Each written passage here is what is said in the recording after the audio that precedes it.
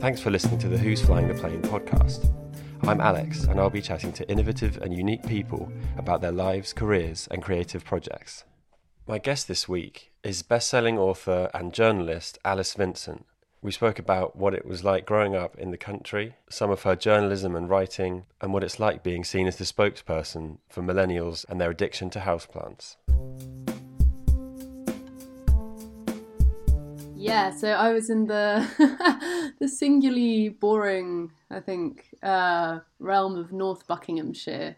And I think when people hear Buckinghamshire, they think Cotswolds and where George Clooney lives and things. And it's not that bit. It was what I like to describe as the rural donut around Milton Keynes. And, you know, it was a village, and it was... I went back there recently for another book that I'm working on, and it actually struck me at how pretty a village it was. But for me, it was just where I grew up. And, you know, small farming communities, everyone knows each other's business, that kind of thing. Did it just seem like everyone was growing up like that when you were a kid, or were you aware that you had this countryside upbringing? No, I was one of those kids that I remember when I was watching like Live and Kicking or something, and people would phone up and be like, it's Sarah from London. I'd be like, people don't live in London. Like, London is just full of people like the Queen. You know, it was preposterous to me that people could live in big cities. And I'm not sure if I thought everybody lived in villages because, you know, I watched films and TV and stuff. But I enjoy, you know, I was very, very fortunate. I knew I was fortunate, I think. You know, I had a really happy, stable childhood. My parents had a very nurturing and steady relationship. I was incredibly privileged in a number of ways. And I had, you know, the freedom of it. Like, my friends and I could just go and hang out because our parents knew that there would be someone who was keeping an eye on us somewhere. So, yeah, what I would say, though, is when I was a teenager, I found it incredibly claustrophobic. It's an ironic thing because there's all the space and the time and the quiet in the world, but I couldn't go anywhere, and I desperately craved kind of life and the big city, and I kind of lived through the pages of the NME, reading about guerrilla gigs and festivals, and I started going to gigs when I was a teenager, but the whole thing was this enormous near military exercise of arranging lifts and buying tickets and doing all these kind of things that are very difficult with no mobile phone signal or internet connection in a village.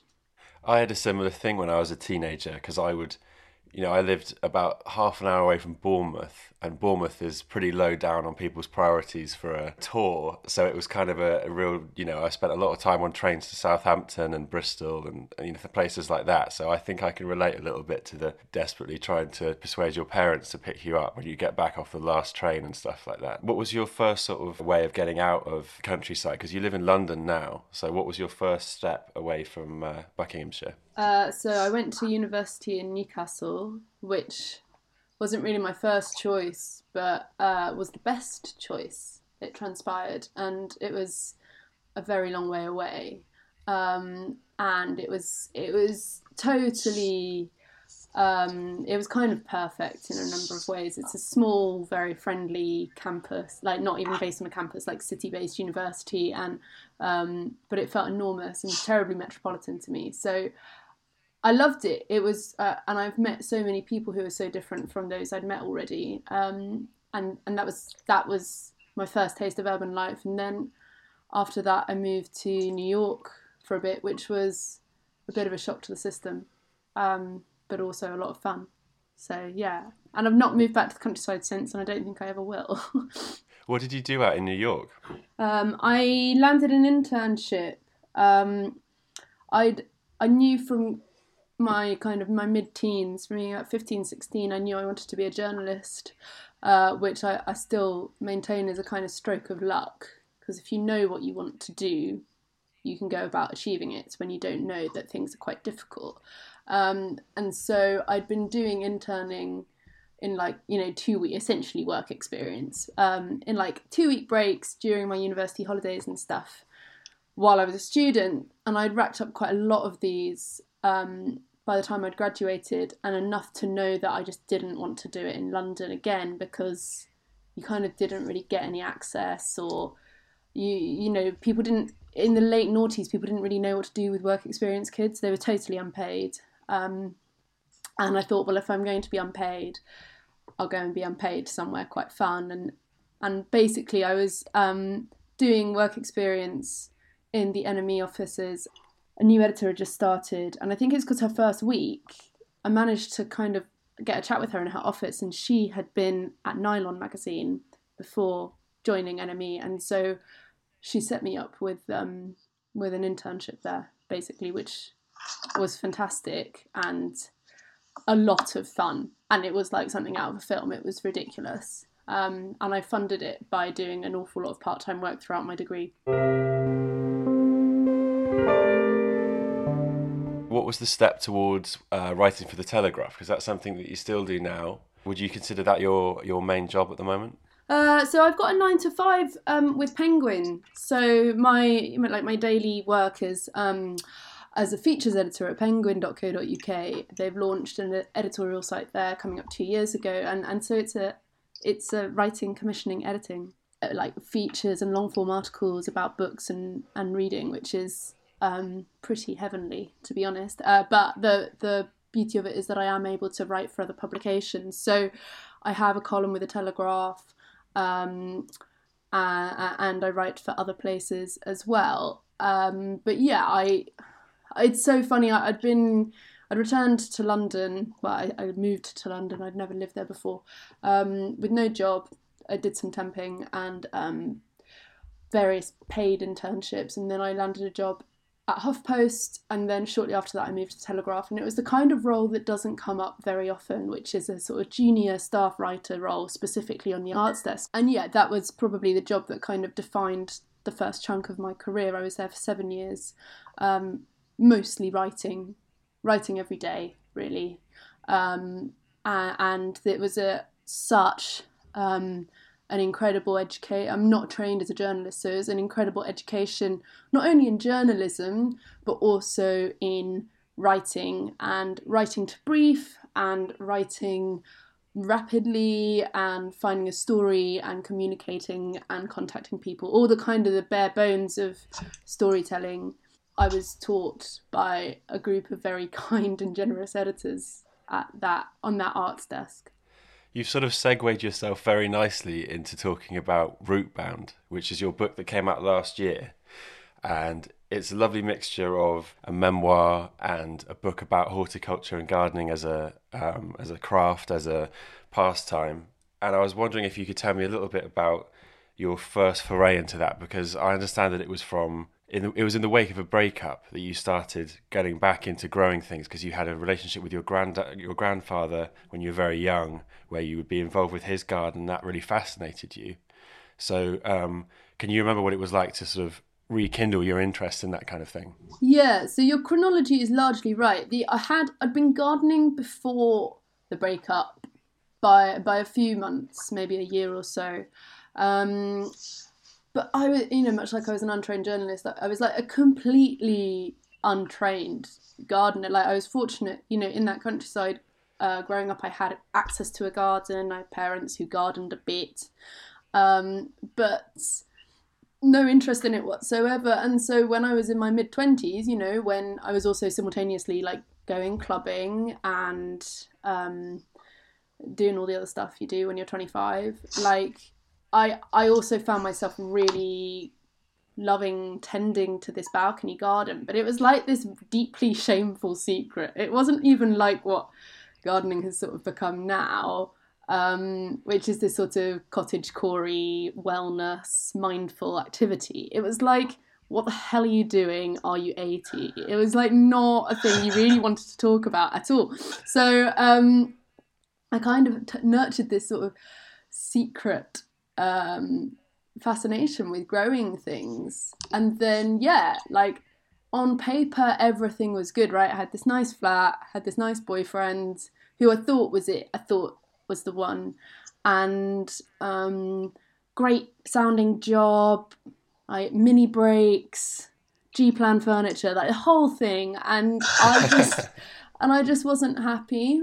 And I don't think I realised that how unhappy I was. And then the person I was with decided that it wasn't working out I don't think suddenly for him, but I think very suddenly for me. And that our relationship ended incredibly swiftly. And then obviously I was like, well, where am I going to live? And then do I even like my job that much? And there was it was your classic quarter life crisis, I suppose. But in all of that turbulence, I'm someone who really has always been a planner, and suddenly I couldn't plan anything. And so the way I kind of grounded myself among all of this confusion and all of this upheaval was to connect with the growing world around me. So whether that's other people's window boxes or community gardens or the buddleia that creeps up out of the tracks of the railways, or when I had access to it, my balcony, and also the way that gardening and cultivating had affected the lives of those before us. So in the wake of the Industrial Revolution, in the midst of the Industrial Revolution, as a feminist act at the time of the suffragettes, there are all of these moments I found historically where people would go to ground. And then, of course, with kind of uncanny timing, a couple of months after my book came out, a pandemic hit, and people went to ground and they started to garden in ways that they hadn't before. And I just found that really interesting. You can go over to the Who's Flying the Plane YouTube channel to see our new series, In the Studio, which gives a behind-the-scenes look into how makers work. You can already watch episodes with a ceramicist, a jewellery maker, and some traditional method printers, and there are many more episodes to come soon. So just search Who's Flying the Plane on YouTube. You mentioned before that when you first got into plants and things like that your friends around you would ask you what on earth you were doing because it just wasn't a fashionable thing. Whereas now, like, my room is full of plants. Everyone I know is sort of on a similar wavelength there. They're everywhere. And because there's a lot of writing about your book, a lot of reviews talk about you as this sort of spokesperson for the millennial houseplant obsession and that kind of thing. And I know this is probably, a little bit difficult for you to answer humbly, but do you think that your social media and your writing about it did sort of influence that? Do you think will you be happy to be considered someone who sort of started that out in a way?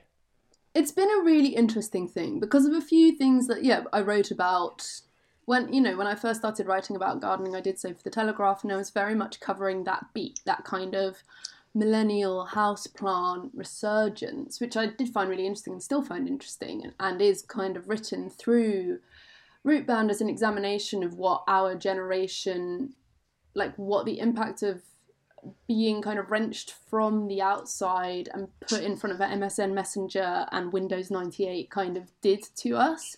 So in that way, I'm like, yeah, that's what I've lived, that's what I've written about, that's what fascinates me, and that's fine. But I'm not sure I did it just by myself. I think, and this is another thing the book sort of examines, that actually we are seeing the fact that your room is full of plants, the fact that we are fascinated with growing things is because the world is moving too quickly. We can get everything in a swipe of a button.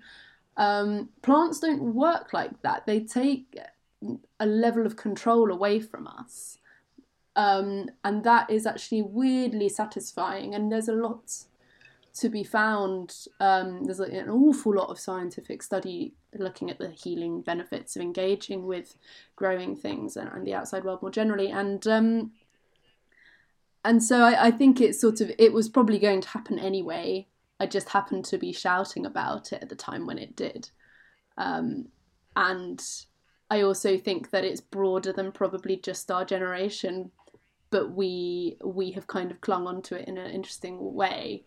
But this is one of the things I found so interesting when I was researching Rootbound and writing it, was that, this happened with the Victorians. They were, during the Victorian era, there was massive urbanisation. There were huge numbers of people moving to the city. They were living in transitory, temporary accommodation, and they got really into houseplants because they could put them in their houses. They could, without having to attach any sense of permanence to them, when the whole world outside was really smoggy. Like, that this isn't anything new.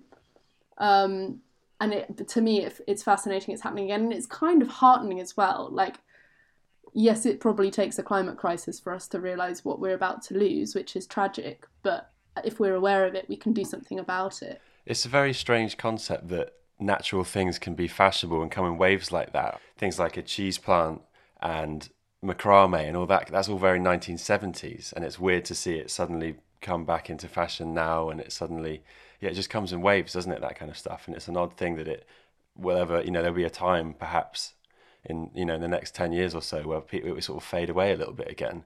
Is that something that you think you need to fight to stop, or are you just happy to let it flow? I find it really interesting, and I was writing about this recently in one of my columns, and because there's this New York Times article from 1976 that I stumbled upon a few years ago, and it was like looking into a crystal ball, because it was talking about the houseplant phenomenon that had been witnessed over the past 10 years from the mid-60s onwards, and it was reporting on its decline.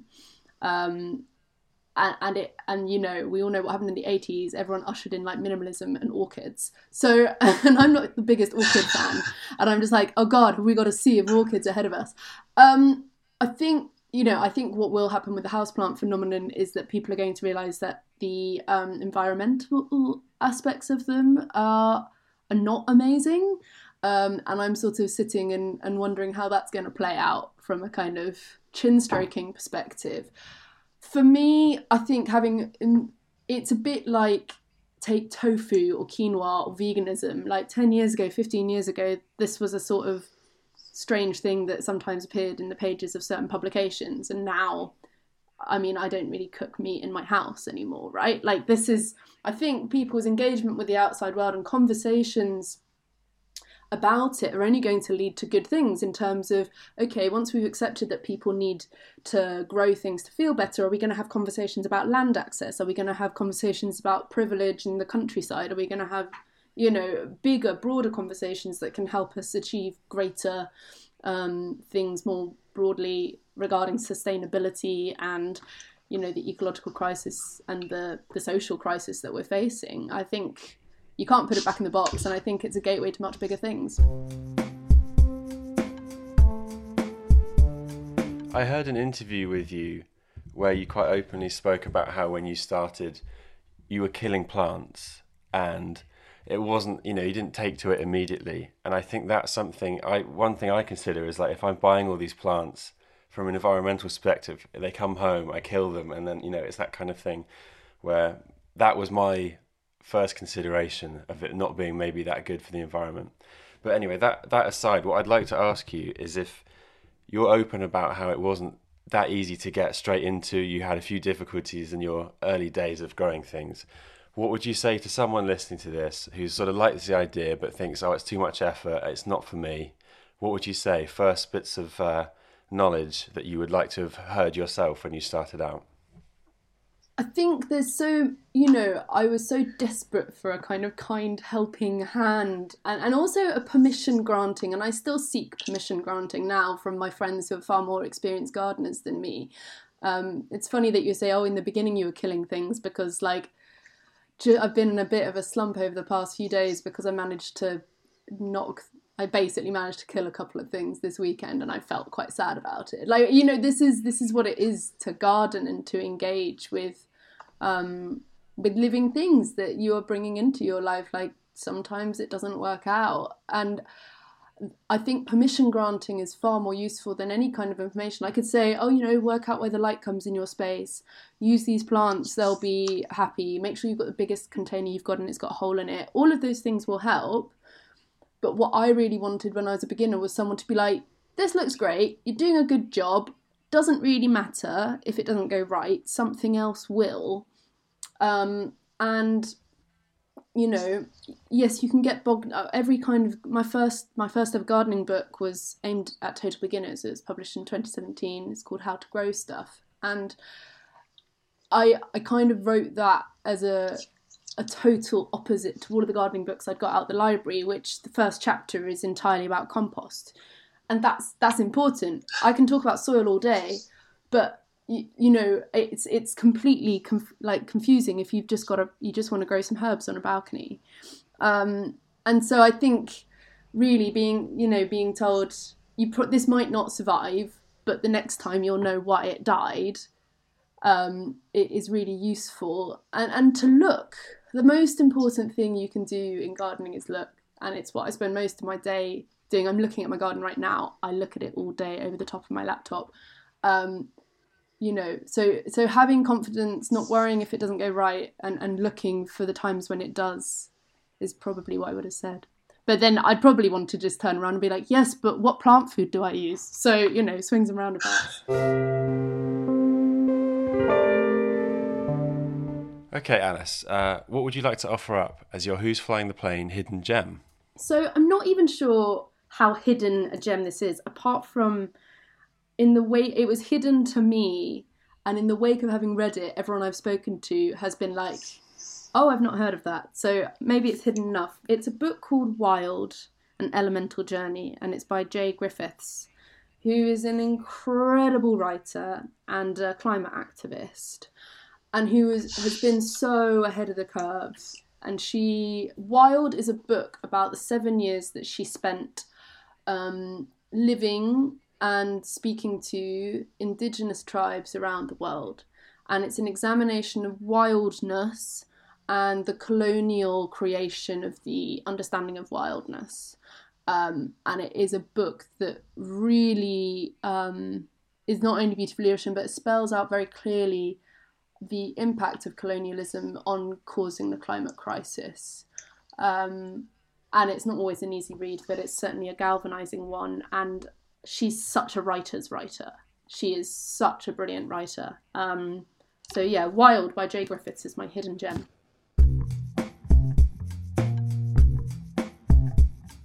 Alice, you do loads of projects all over social media. You have your column and all that kind of thing. So could you tell the listeners where they can get involved with what you do and all your different projects all over social media platforms and everything like that? Sure. So on a day-to-day basis, I'm best to be followed on Instagram. It's instagram.com/nauticulture.